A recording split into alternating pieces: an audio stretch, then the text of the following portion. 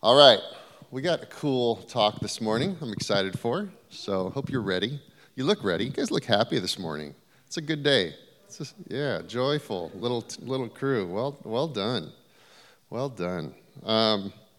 Say this word, sunrise. All right, we're going to come back to that word many times today, sunrise. That'll be our key word for the day. But let's get started. All right, the eyes of the Lord. Genesis 3 is going to be where we're talking from. I want to read you the next slide. It says, there is beauty. Oh, that's small for you guys. Eye test. There is beauty in the eyes of those who behold his face. So I was praying about what to talk about today, and this was the line I got. It's not a scripture. It's just a thought. I'm going to read it again. There is beauty in the eyes of those who behold his face. So we're going to come back to this theme, but I want to correlate sunrise with seeing the face of God. I want you to consider the idea that Scripture points us to his face and his countenance. And we're going to look at those passages.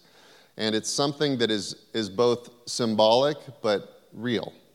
There's a natural reality to what Scripture invites us into, but then there's also a symbolic kind of promise of what it invites us into. So I want to introduce you to both. Let's go to the next slide. It says the priestly or Aaronic blessing.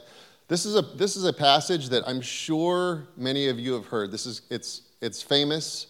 It's used throughout Christendom, Catholicism. I grew up I went to a Catholic school, and I remember having Mass, and every time Mass ended, they would recite this prayer of blessing.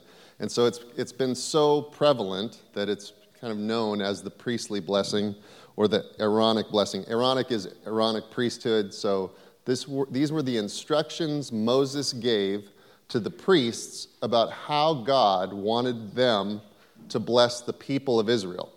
So if you think about that for a minute, God had designed this priesthood with all the sacrifices and their daily obligations of how they were to sacrifice to the Lord. And then he had this specific little passage, and he says, Moses, tell the priests, this is what I want them to tell the people after they do their sacrifice. All right, so that's the context. Number 6:22. The Lord spoke to Moses, saying, speak to Aaron and his sons, saying, so Aaron's sons, Aaronic priesthood, there you go. Thus you shall bless the Israelites. So this is how you're supposed to bless the Israelites. You'll say to them, the Lord bless you and keep you. The Lord make his face to shine upon you and be gracious to you. The Lord lift up his countenance upon you and give you peace. So they shall put my name on the Israelites, and I will bless them. How many of you have heard that before? Is that like you've heard that line probably specifically used in that way? May the Lord bless you and keep you, make his face to shine upon you. It sounds good. I want to slow it down and go, okay, if God was giving instructions to the priesthood after someone successfully came into the church. So think of the context when you would have heard this from a priest. You had been living normal life like a good Israelite.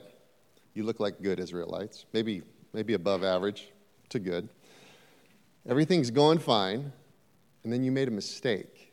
You actually violated a law, which was unbelievably common, because the laws were so detailed and so vast. You guys have read the Old Testament, I'm sure, in detail. You've read every one of those laws to the point where you're like, okay, I'm going to skip a couple sections here because this is just intense. I don't know why we can't eat these shellfish, and I don't know why we have to get up at a certain time and not get up at it's like so detailed. And you go, God gave them this unbelievably, almost, impossible list of things that they were supposed to observe. It's almost like he was setting them up to fail. And we find out later it's true. He was giving them a set of laws that were impossible to follow. But what it did was highlight their inability to follow him in perfection. And so every single person at some point in their journey with God would have been in a spot where they realized, I have to make a sacrifice because I just violated a law. Maybe intentionally, maybe unintentionally. I made a mistake. I've violated this covenant that I've made with God. And so now, thankfully, he's given me a prescription to make it right. So what do I do? Well, there was a whole list of those things. You could have sacrificed a pigeon. You could have sacrificed a cow. You could have brought wheat. There was a variety of ways to make up for having done something wrong. And so you've gone through this process. You had this moment, maybe by yourself, maybe not, maybe in the presence of others, where you go, oh, I am now unclean. That was the language. And what that meant was, me and God were in good standing. We're really close together. I'm doing everything right. I'm able to touch him, and he's able to touch me. I'm pure, I'm holy. And then I violated the covenant, and therefore I can't make contact with him anymore. There's a breach. Now, maybe it feels like a huge breach because it was a really great failure, or maybe it's something small, but either way, at that moment, at that point, I'm out of contact.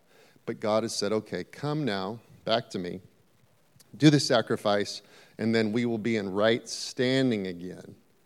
That's the prescription I've given you. So God had this in mind when he made this covenant with Israel. He knew that there was going to be this series, this cycle of relational violations and then fixes. And you as a human have this moment where I've now done the thing I was supposed to do to fix the failure. What is my reward? Well, this is the reward. We're going to read it one more time. The Lord spoke to Moses, saying, this is how you should bless them. You should say, the Lord now blesses you, and the Lord keep you. So basically, God is now saying, I am shining my favor on you again. I'm going to do, remember last week we talked about blessing and cursing, how it's like spiritual work on our behalf. This is the priest telling you, God is blessing you again. And he's actually going to keep you now. That's his will for you. God is telling them, this is my desire for you. I'm going to keep you here. The Lord make his face to shine upon you and be gracious to you. The Lord lift up his countenance upon you and give you peace. Those two verses, this is where I want to shift our focus today. We get the idea of law break, law correct, like sacrificial correction. This idea of his face shining on us, his countenance being lifted up towards us. This is an area where all of us have a huge mountain to climb.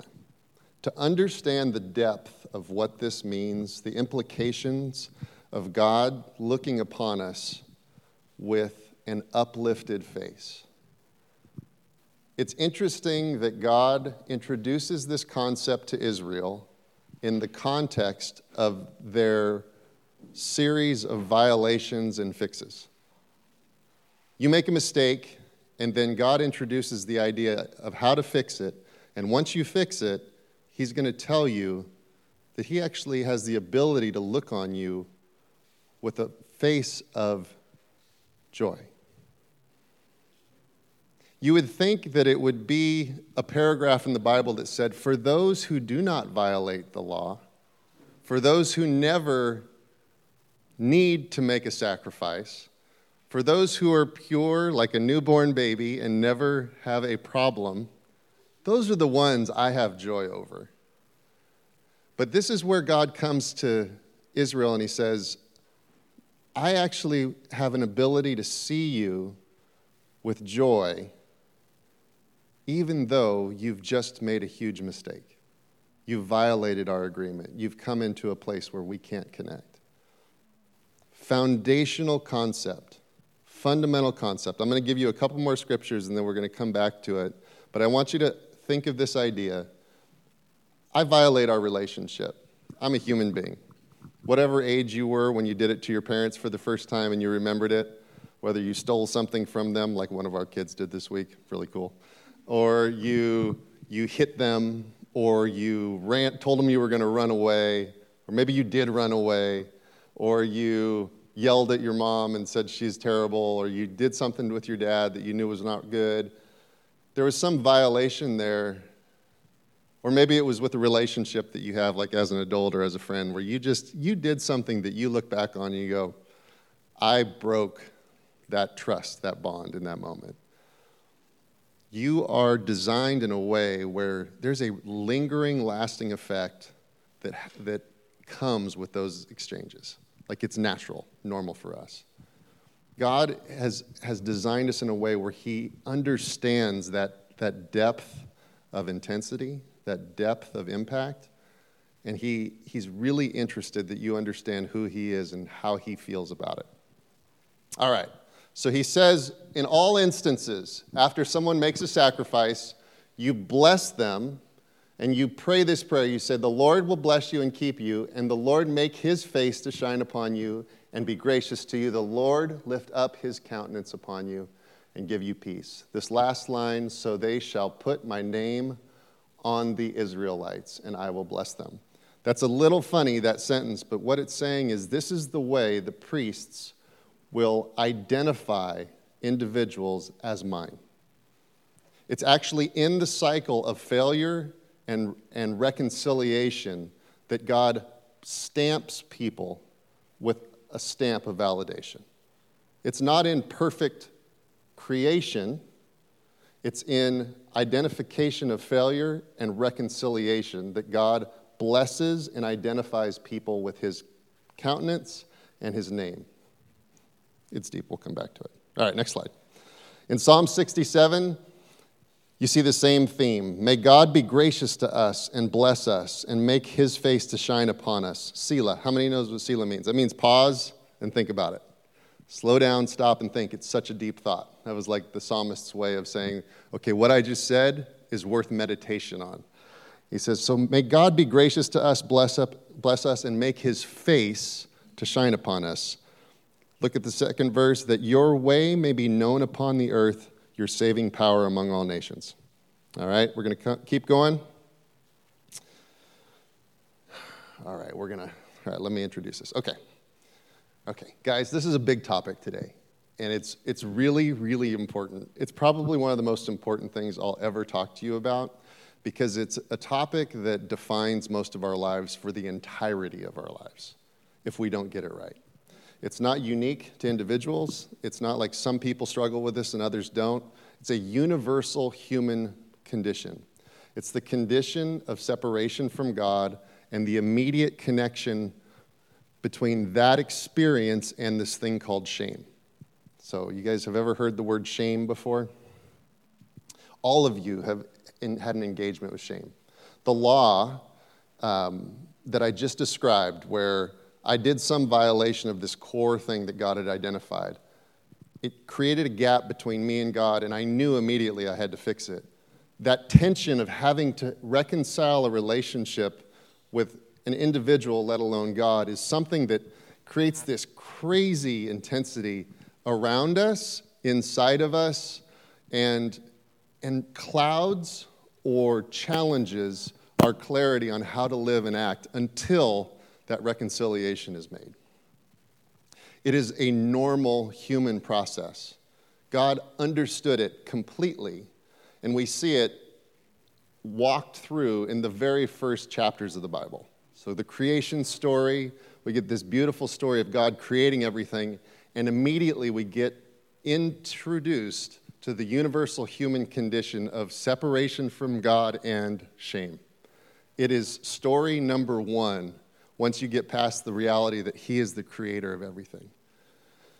You go, why would God lead with that? Doesn't it seem like there's a lot of good things to meditate on? Couldn't he spend a few chapters talking about whales and the beauty of ocean life? He could have picked birds. He could have talked about volcanoes. He could have talked about the process of creating humanity and how he went about it. He gave us a few sentences. He goes into this really beautiful story that we all heard from the time we were young about Adam and Eve. And it's so deep and so rich. It's so profound that it's stuck for thousands and thousands of years for humanity as we've looked to it and saw something in it that we know is true of us. It's an experience we see in them that is completely relevant, not in an abstract way, in a real, tangible way, to my own walk in life with God. we all wish it weren't so. 100%. 100%. I wish there were one of you in here that had no opportunity to point to any instance in your life where there was legitimate separation between you and God. I wish it were the case. I wish it were the case that in my own life, I could point to a season where there was no legitimate reason for there to be separation between me and God. But the challenge of being human, not just today, but for thousands of years, is that the reality is there's always legitimate reason for us to be separated from God. He is so other, so beautiful, so pure, so good.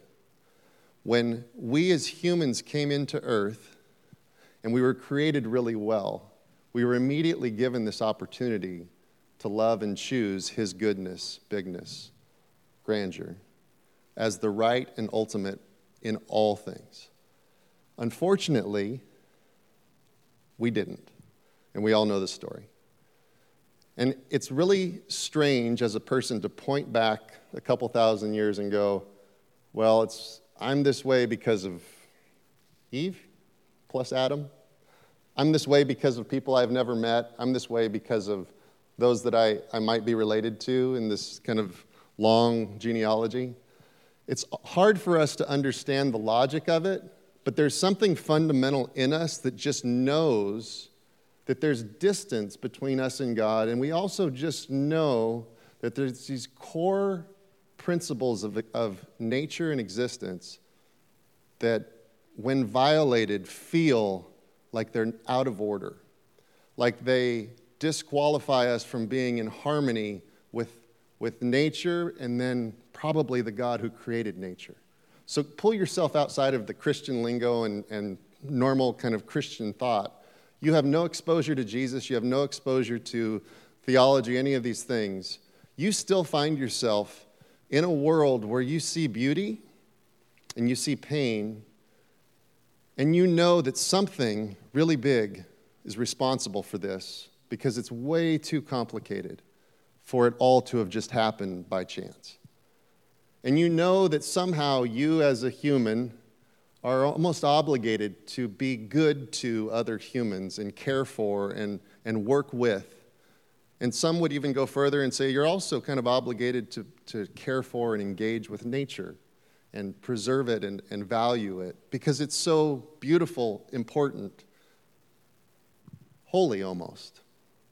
It's a word that's not just unique to God. It's kind of, it's present in all that God has created as well as himself. It's like there's beauty in this life, and I just know it. I may not understand Jesus fully.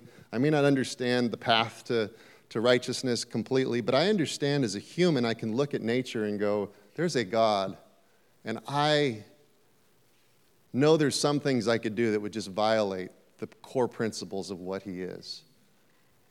And I look at this story that comes a little later about Cain and Abel, and I see that there's this like violation there that's really dramatic in contrast to this beautiful story of creation. And you go, okay, that's just wrong. I know that's wrong.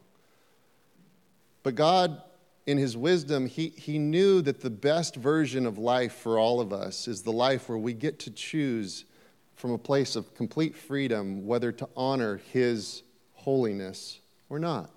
Because if it weren't up to us, if it was just built into us and we had to honor him and his holiness, there would be no choice, there would be no love. And so he's made us in a way where we can choose to violate or we can choose to agree. And all of us have chosen to violate at one point or another. Some have violated in more egregious ways, some have violated in less, but there's these moments in our life that come up all too often where we realize I'm not who I want to be. I've said or I've thought or I've acted in a way that I know God couldn't be pleased with. And so I find myself in need in here, maybe not need out here, but in here of being restored, reconciled, brought back into a place of just harmony with him. Now, we may not articulate it that way, but we feel it. We carry it around. And if you think about a life that's lived with a series of violations, maybe not violations directly pointed at God, but maybe it's a violation at this person. And then a couple of years later, there's a violation towards this person. And there's a pattern that evolves where I am not acting as Jesus would now that I know who he is. I'm not acting as God would as I try to understand who he is. But I'm acting as someone who's constantly evolving in a way that's always just a little disharmonious with him. It sets a pattern in motion. And while my heart's intent may be good, unless I'm truly reconciled and brought back into relationship, back into a place of clarity, cleanness, purity, I start to have a legacy of doing life and living life with separation from him. That separation is the thing that defines so many people today. Not knowingly, not willingly. Maybe there's an acknowledgement that there's a God there. But there's something between that God and man that comes to define them in such a way that they live one generation, 2 generations, 3 generations. And the distance, it's almost like it just naturally increases as reconciliation doesn't come back. And so you say, well, how do we get to a point where that's possible? You would look one generation after the next. You go 400 years, 500 years with people understanding that I've violated this covenant relationship I had with God. And that distance I never corrected, I never brought back into order. And therefore, I am at a place where I don't even know how he feels about me. I don't know how he could look at me with joy because I've never even known him. I've never even felt him. But I've lived in a way that just keeps compensating and keeps violating almost naturally. And so God understood when he created all of us that this is how it was going to go. He didn't think that there would be certain ones that would just get it perfect and get it right. He knew from the beginning of time no one would. And so he set up a structure and a way for us to be reconciled, brought back into relationship with him. And at the core of his desire towards humanity is a desire for the relationship to be fully restored. That is all this is fundamentally about, is that we as his creation and children would turn to him and accept his love and reconciliation back, and that true love that can exist between two people could exist between us and God. And so we see it early in the Israelites' story. Early in the story, there's gross violation to the point where he allows them to be enslaved. They go off to Egypt basically as punishment for generation after generation after generation, dismissing their distance from God and embracing more and more things that justify their distance to the point where they don't even acknowledge him anymore. And so he sends them off to slavery, and then he goes with Moses to reconcile them and bring them back. There's been enough time. And so here we have Moses saying, okay, guys, God for the first time is bringing us back to him in hundreds of years. He's bringing us back. He's restoring us physically, and he's giving us laws to spiritually address what's also gone on. We didn't just physically go to slavery, distant from God, distant from blessing. We emotionally, mentally, physically, everything about us has been separated, but he's giving us a road back. Okay, all right, there's that. Now, I want you guys just to think practically with me for a minute. You have the best boyfriend or girlfriend you've ever imagined, best husband or wife you've ever imagined. You guys are doing great, everything's awesome, and you just do something absolutely terrible, like completely terrible, to the point where you know that they are justified in ending relationship with you. You know it. You messed up. You did something to where it's like, this is over. This is the condition we are in naturally before we have an encounter with God. There's justification for there to be a breach and a break forever. And so here's my question to you. When you are asked, what does God think about you? Who does God say that you are? How do you feel when I talk about Father God and his watching your life? Most of you have been painted, clothed, designed, redesigned, reimagined almost with those violations in mind. You have completely come to understand your relationship with God in light of that breach, that failure. It's a hard reality. It's a really strange reality because so much of us are unconsciously acting in a way that justifies distance when the Bible tells us there should be no distance whatsoever. And so here's where I want to go with this with you guys today.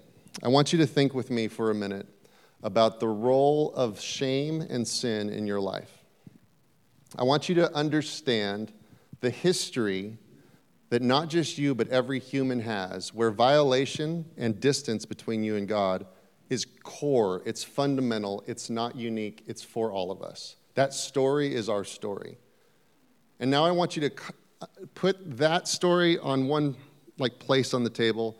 On the other place, you say, how do I think of shame and how do I wrestle with God's ideas about me in light of that distance and separation issue that I have? All of us have it. It paints all of us to different degrees. And the biggest challenge we have isn't the idea that God died for us. It's the idea that when Jesus died for us, he actually washed all of the justification for separation away. That pile of things on the table where you go, that was one reason why I failed God. That was another reason why I failed God. That was another reason why I failed God. Or there's a good reason why he's not pleased with me. Or here's evidence that things aren't going the way that they would if I were blessed and favored of God. Here's another story that tells you, things aren't quite where they could be. When Jesus is invited into the conversation and his death and what he did on the cross is invited into that space, the table's wiped completely clean. There's nothing on it anymore. And so anything that remains on the table that shame, that topic shame is connected to, actually doesn't belong there. It's not supposed to be there. And where I want you guys to try in your minds to go with me is a place where you realize God's face is shining on me with great joy. His countenance is bright, glowing, and joyful whenever he looks at me. That's how he thinks of me. That's what he likes about me, is that I evoke joy in his life every time we look at one another. But the problem that we have, and I'm overemphasizing this, I'm spending a lot of time on it. It's not like a hyper-technical, theological thing. It's reality. It's like, I feel bad. He can't be super happy about me. There's reasons. There's a lot of reasons. I feel a certain way. I don't act a certain way. There's all these things. And what it does is it creates an inability for us to interact with God. And God is really, really interested in this other version that we read about on the last slide, where it's his face is looking at us with joy, his countenance is lifted, and his blessing is on us. And so if that's God's desire towards us, what is going on in our minds and our hearts that justifies anything else?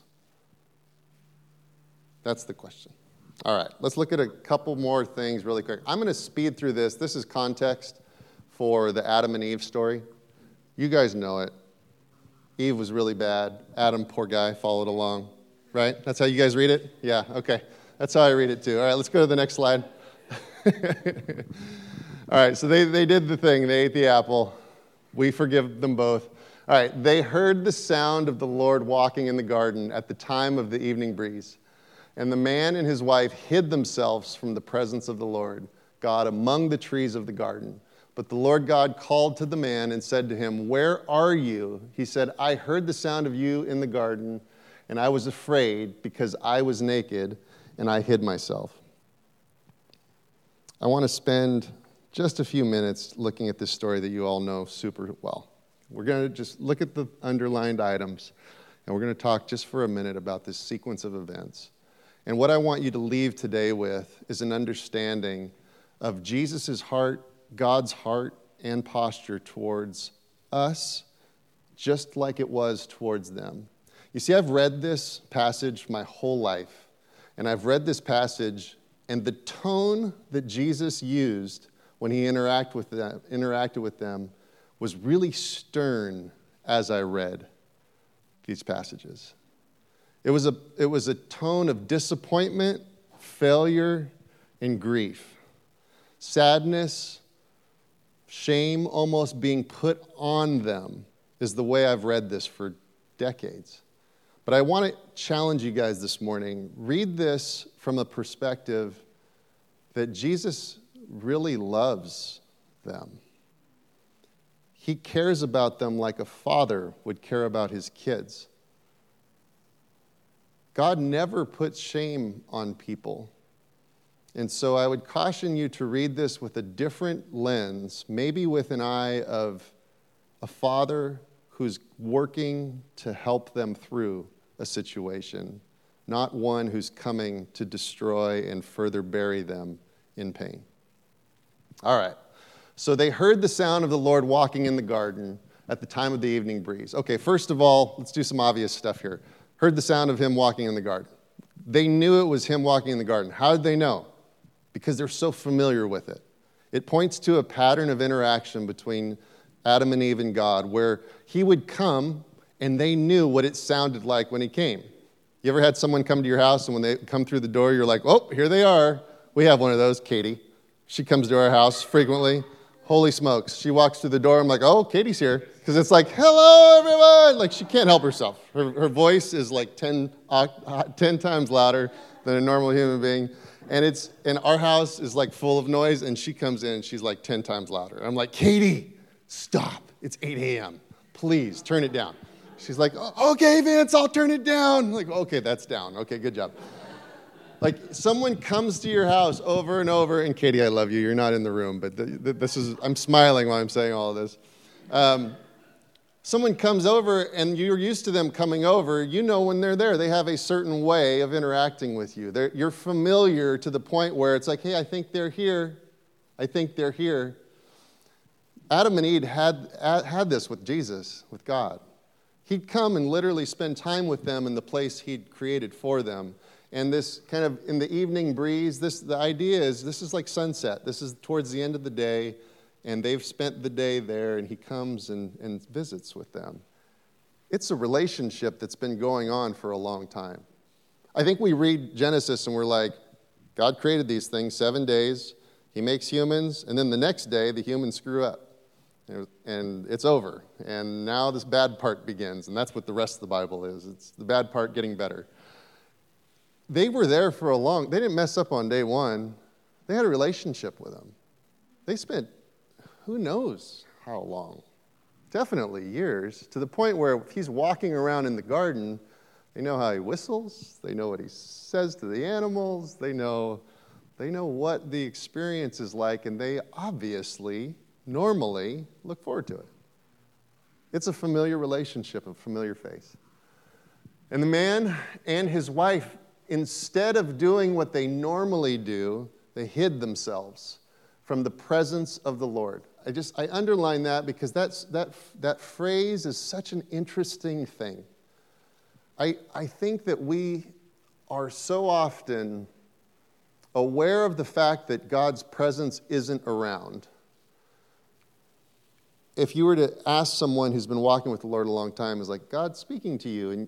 And the answer is typically, well, he not as much now as he was, but things are good.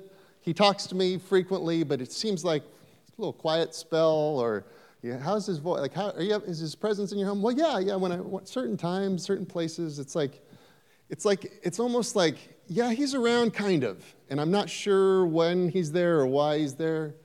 There's this interesting thing here that if I were to ask you, have you ever hidden and intentionally avoided God?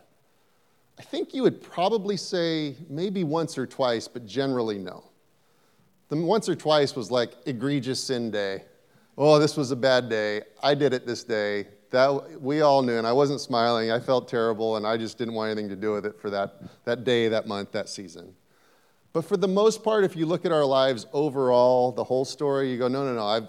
I've pretty consistently tried to invite his presence or tried to engage. We've all done the thing where we've stiff-armed God and chose to do bad things. But that's not what we're talking about here.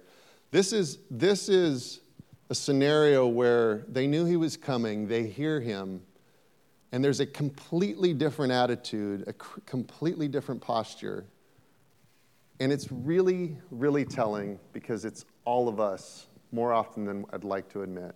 So it says they hid themselves from the presence of the Lord among the trees of the garden.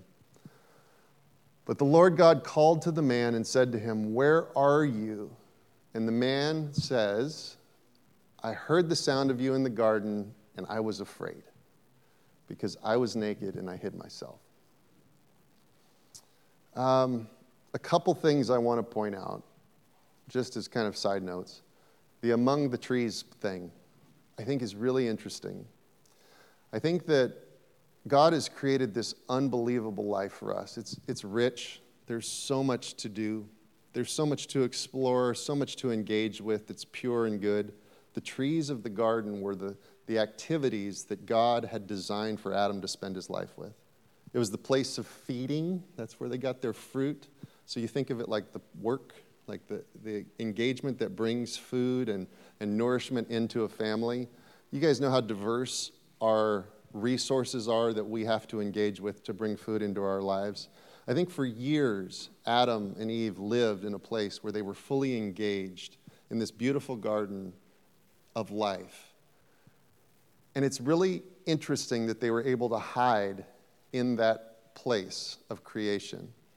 I think it's interesting that we, in our journey with the Lord, have the opportunity, when we fail, to hide in the activities and occupations of life to the point where we almost can disappear completely from God and his presence because we're so heavily engaged, because at the core of us, we know there's separation there that we're trying to uncover, trying to kind of avoid.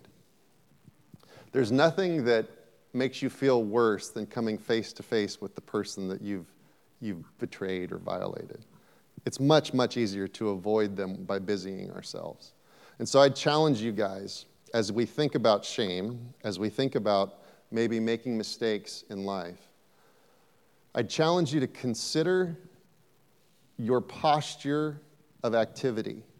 Consider your engagements, what you do with your time and your mind that either A, allow you to recover the presence of God and work towards him, or B, continue to hide out, maybe justifying that hideout because you're doing the things that God created you to do. It's very possible to be very busy with a life God designed and not have any of God actually in it with you. And so Adam and Eve, they have this moment where they eat of the tree, they violate the one command he gives them, and then he comes looking and he says, "I was afraid because I was naked and I hid myself." Let's look at the next slide. And this is the one I want to read with a different tone today. It says, "He said, 'Who told you that you were naked? Did you eat from the tree of which I commanded you not to eat?'" There's no exclamation points. There's question marks. There's no, "Oh my goodness, what have you done?" There's, who told you that? Who let you know that nakedness was a thing to be concerned with? He's aware that they have now stepped into a place of a completely new orientation. It's not just that we're children living in this beautiful, protected environment. It's that we're almost adults now that are aware that there's an opportunity not to be in the environment. It's like I can live a life where I walk with the Lord in perfect harmony up until the point where I realize I can make choices to actually move outside of that harmony. And we're in a position where we have to decide that week, that day, that moment, do I want to come back in? See, it wasn't that the fruit was so bad, it was the idea of violating the relationship was a big, big deal. It was violating the trust. It was violating the purity of who they were together. And so what Jesus does is he asks these questions, and he's basically saying, how did you get here? And if you look at the sequence of what comes after this, he goes through and he lists all the effects of what just happened. We're not going to go through those, but he basically says, okay, now that you've done this, I got to explain what's about to come. There's a curse that comes from stepping outside of the blessing. And that word is really harsh, and we understand that it feels like there's violence behind it. But God had already identified, I have a blessing for you, and it's this. And so now you're under the influence, remember blessing and curse, you're under the influence of this other form, this other side that's outside of my blessing. Let's go to the last slide. And if you fast forward through that list of here's the hard things that are going to happen, one of them is childbirth, which you survived back there, congratulations. And they say it's going to be kind of rough. I've even read that and said, gosh, that's so mean. Like God cursed. But if you think about it, it's very survivable. It's not, yes, it's hard to give birth to a child, I think, I've heard. but in the world of curses, it's not the worst thing that he could have done. And then for the men, he's like, you're going to have to work hard in the ground, and you're going to get your food out of your work in the ground. I don't know about you, but I've read that series for years and said, God's judgment seems harsh. He seems like he's angry with them and coming after them. But I think about it for a minute. The result of them having chosen out of the garden is that it's harder to have children, and that there has to be work now for the ground to yield what this area had already been yielding.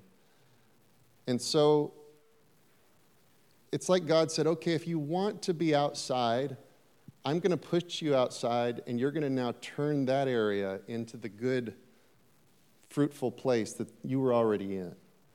You're going to use this hardship, this challenge, to go reconcile and restore all of this other land. And I'm basically introducing you to a life and a model where you have the authority to do it, live there successfully. And this is how you're going to understand it. It says, the Lord made garments of skins for the man and for the wife, and he clothed them. Do you remember after they made the mistake, they sewed fig leaves together? God here comes in, and he gives them a superior covering. And he does it in a foreshadowing way because he was foreshadowing the sacrifice of the Lamb that Jesus would be. You guys remember that scripture from last week? John the Baptist says, behold, the Lamb of God. He takes away the sin of the world. That's what we're looking at right here in Genesis. He's like, Jesus goes and he kills the lamb and he puts skins on them versus leaves. So he's foreshadowing that this is a temporary coverage, but there's an ultimate coverage coming. That's kind of a cool Bible connection. God was not willing to let that separation continue. He remedied it the day it happened.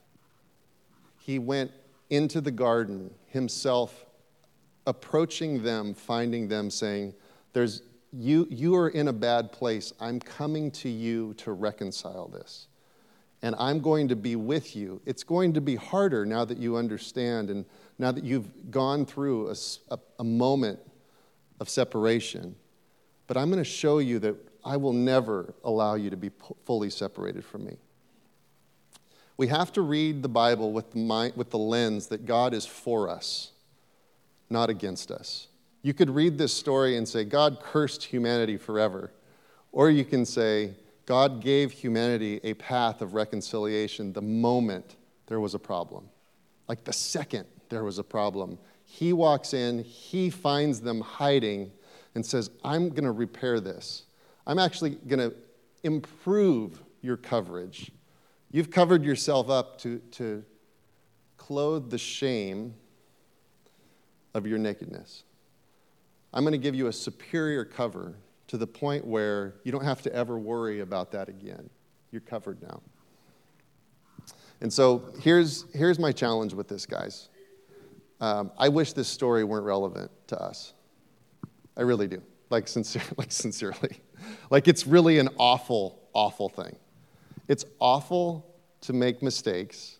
It's awful to make bad choices. And then try to figure out how to get it off your back, out of your mind, out of your vision. But I'm encouraged, kinda, by the fact that this is the core story of humanity. It's not a additional kind of aspect to being human with God. It is the core idea of the Bible. It's the fundamental idea.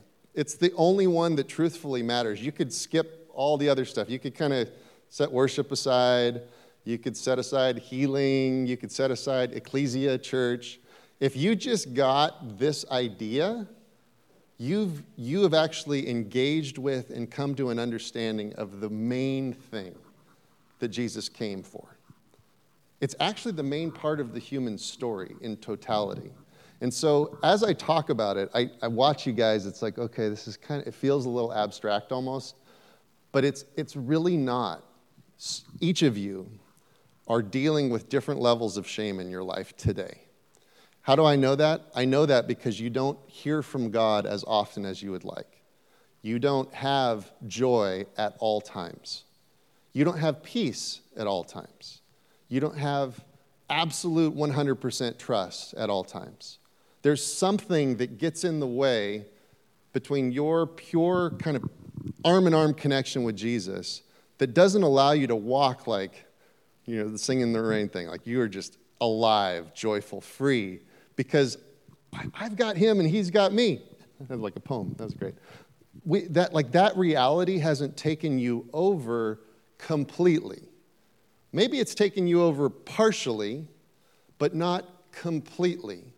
You say, well, no, I understand this. It's an exercise, like it's academic. Did Jesus die for me? Did I accept him? Yes. I'm covered. I'm cleansed. Well, then why aren't you happy? Why aren't you laughing free? Why aren't you being led by Jesus into every aspect of life with total abandon and total freedom? What is blocking you from just going everywhere with him, doing everything with absolute surety that you're with him? There's a gap. There's not just maybe a gap, there's a series of blockages between you and him. And here's the real interesting part. A lot of it's inherited. A lot of it started like 2,000, 4,000, however many thousand years ago with your great ancestors. And they handed that distance off one generation after the next. Now, some would come into it like a good place of understanding that, oh, wait, he loves me and I'm following him. But we watch it in the history of the Bible over and over. It's like the Israelites. They do a great job of following, and then they kind of don't. And when they don't, it's like they forget who God was. It's like they don't understand that he's even in the room. And so this is where I want to challenge us as people. The fundamentals of our story. We needed Jesus to reconcile us. That's the fundamental. Sin, failure, brokenness. I'm not interested in pointing out your sins, failures, and brokenness. There's no need for that. There's no need for you to rehearse your failings, your challenges, etc. There's a need, though, to to challenge your freedom, your joy, your peace? Are they in full measure, or is there likely aspects of shame that are still clouding my trust in this relationship? Am I in love with him?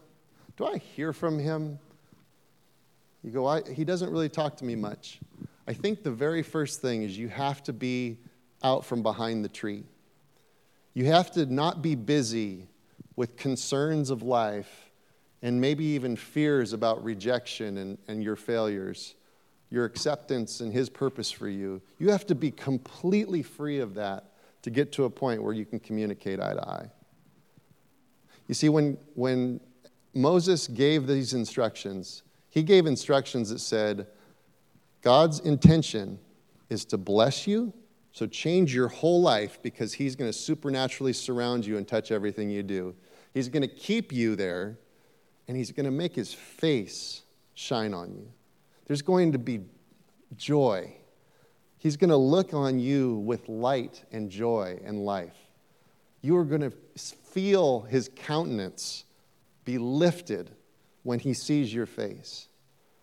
And so I want you with me to understand that is true today. It's absolutely true today. When he thinks of you, he does not think of failure. When he thinks of you, he does not think of the color of the thing that he clothed you with. He's not concerned about are you covered or are you uncovered? Are you vulnerable or are you not vulnerable? Like, are you pure or are you not pure? He doesn't see you that way at all. He sees you from a place of, wow, that's mine. I've paid the price. Like, that's completely mine. I don't think he even does like a filtration exercise. I think in my mind, I'm always like, okay, Jesus, we can talk because of the cross, because you died for me, because my sin is on the cross, right? Yep, that one. I don't think he's asking me to list those things off so we can talk. I don't think he sits there and looks at you and goes, well, you're good because Jesus did this, and this. I think it's true completely. You're completely reborn, completely new. And the only one in the relationship that is holding up failures is you. It's really true. The only one in the relationship that would ever say, he's justified in not talking to me, that's you. The only one that would say, he's waiting for me to get it right so he can come in the ways I've dreamt of, that's you. He's a dad that loves his kids. He's already done all the work so that you can just be here arm in arm. Garden life restored. Sun, rise. It is risen. His light is shining on you. The question I have for you is, are you hiding behind trees? Are you covering yourself? Or are you understanding the work that God did for you? To where you're not in any way supposed to be distant from him. There's not one category of your life where he stands in judgment today. Now, there's obviously growth that can happen for all of us. There's obviously perfection of our execution of a good life. But there's never separation. There's never distance. There's never shame. So when he came to Adam, he didn't say, shame on you, what have you done? He said, Adam, what happened? Who told you? How did this come about? And he said, well, Eve did it. And he goes, yeah, I know. Eve's the worst. No, it didn't say that. And then Eve said, well, the snake talked me through all this. And then he immediately turns to the snake. And he starts explaining what his judgment would be. We know that's the enemy. And there's a whole bit of conversation on that. But I think that the most interesting thing here is God's approach to Adam and Eve in probably the greatest moment of sin and violation that ever has occurred.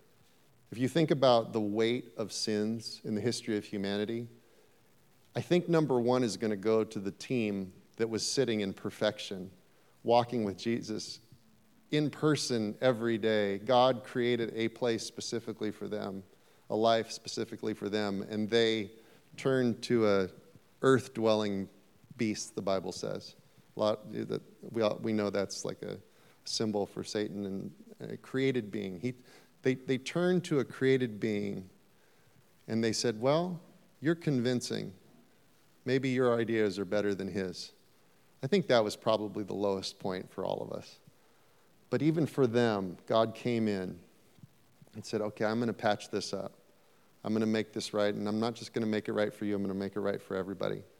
And so I want you to understand the tone of Jesus when he sees you is reconciliation. It's fixing. It's pure. There's no buts and ifs. There's no clauses kind of giving him the out to kind of back away if you fail again. There's only joy and a countenance that's lifted up because of who you are. And I'll tell you this one last thing. So often I think God's actions in our lives are limited or challenged because we don't believe we're worthy of him acting on our behalf. Sometimes we're not healed physically because we are just deserving of this weird punishment idea. Sometimes we're not joyful because we feel like we should have a certain level of penance and shame. In fact, people have built theologies around, there's worlds built around like having a hard life because that's what we deserve after all. And I'll tell you, Jesus didn't come to partially set us free. He came to set us free. He came to restore the joy of our salvation. He came to give us life abundantly. And so for each of you guys, I want you to challenge yourself this week as you think about your relationship with God. It's glowing. It's joyful. It's celebratory. And I want you to have that posture when you go to him. There's no rejection here. There's sunrise here. His light is shining. It's bright. And that's what he sees when he sees me.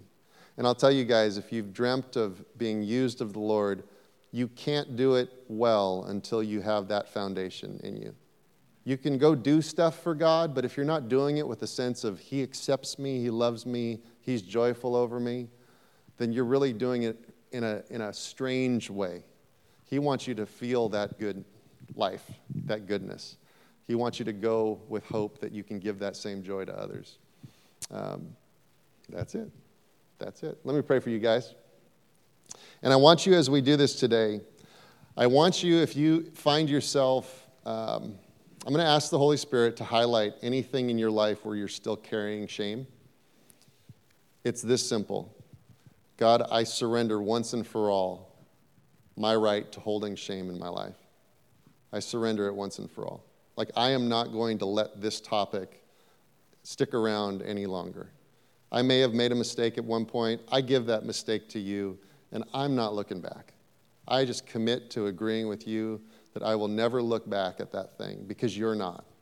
And so I refuse to look at it any longer. So Holy Spirit, I ask you right now, by your grace, God, to come and highlight the things that you have completely forgiven, completely eliminated the effect of, and are so excited to shine your light over. God, we thank you for being a merciful God. We thank you for being a joyful God who looks at us with great hope, with great joy, with great peace. And so we invite you to bless us, to shine your face upon us, and for us never, ever to go to a place of shame again. We love you, Jesus. We love you, Jesus. All right, guys. I'd love for you guys to just stand up with me, and I want you to take this. I'm telling you, you can have these topics that create shame in your life follow you literally for your whole life. That's the nature of deception. The deception isn't just getting you into a place of failure, it's keeping you in that place of failure well beyond that moment. And so I want you guys with great courage to go with me, go with Adam and Eve, go with Moses, go with every person in the Bible to a place where I believe that Jesus' death and resurrection was enough to leave all that shame behind once and for all. And his countenance, of course it's joyful. I'm really made well. He's excited to see me every day. Take that with you this week. And so the key word for you guys is going to be sunrise. Think of that word. When you see it, just remind yourself, he's looking at me with that type of brightness, that type of flame is after me. And it's a good, good thing. All right. Love you guys. God bless you. Goodbye.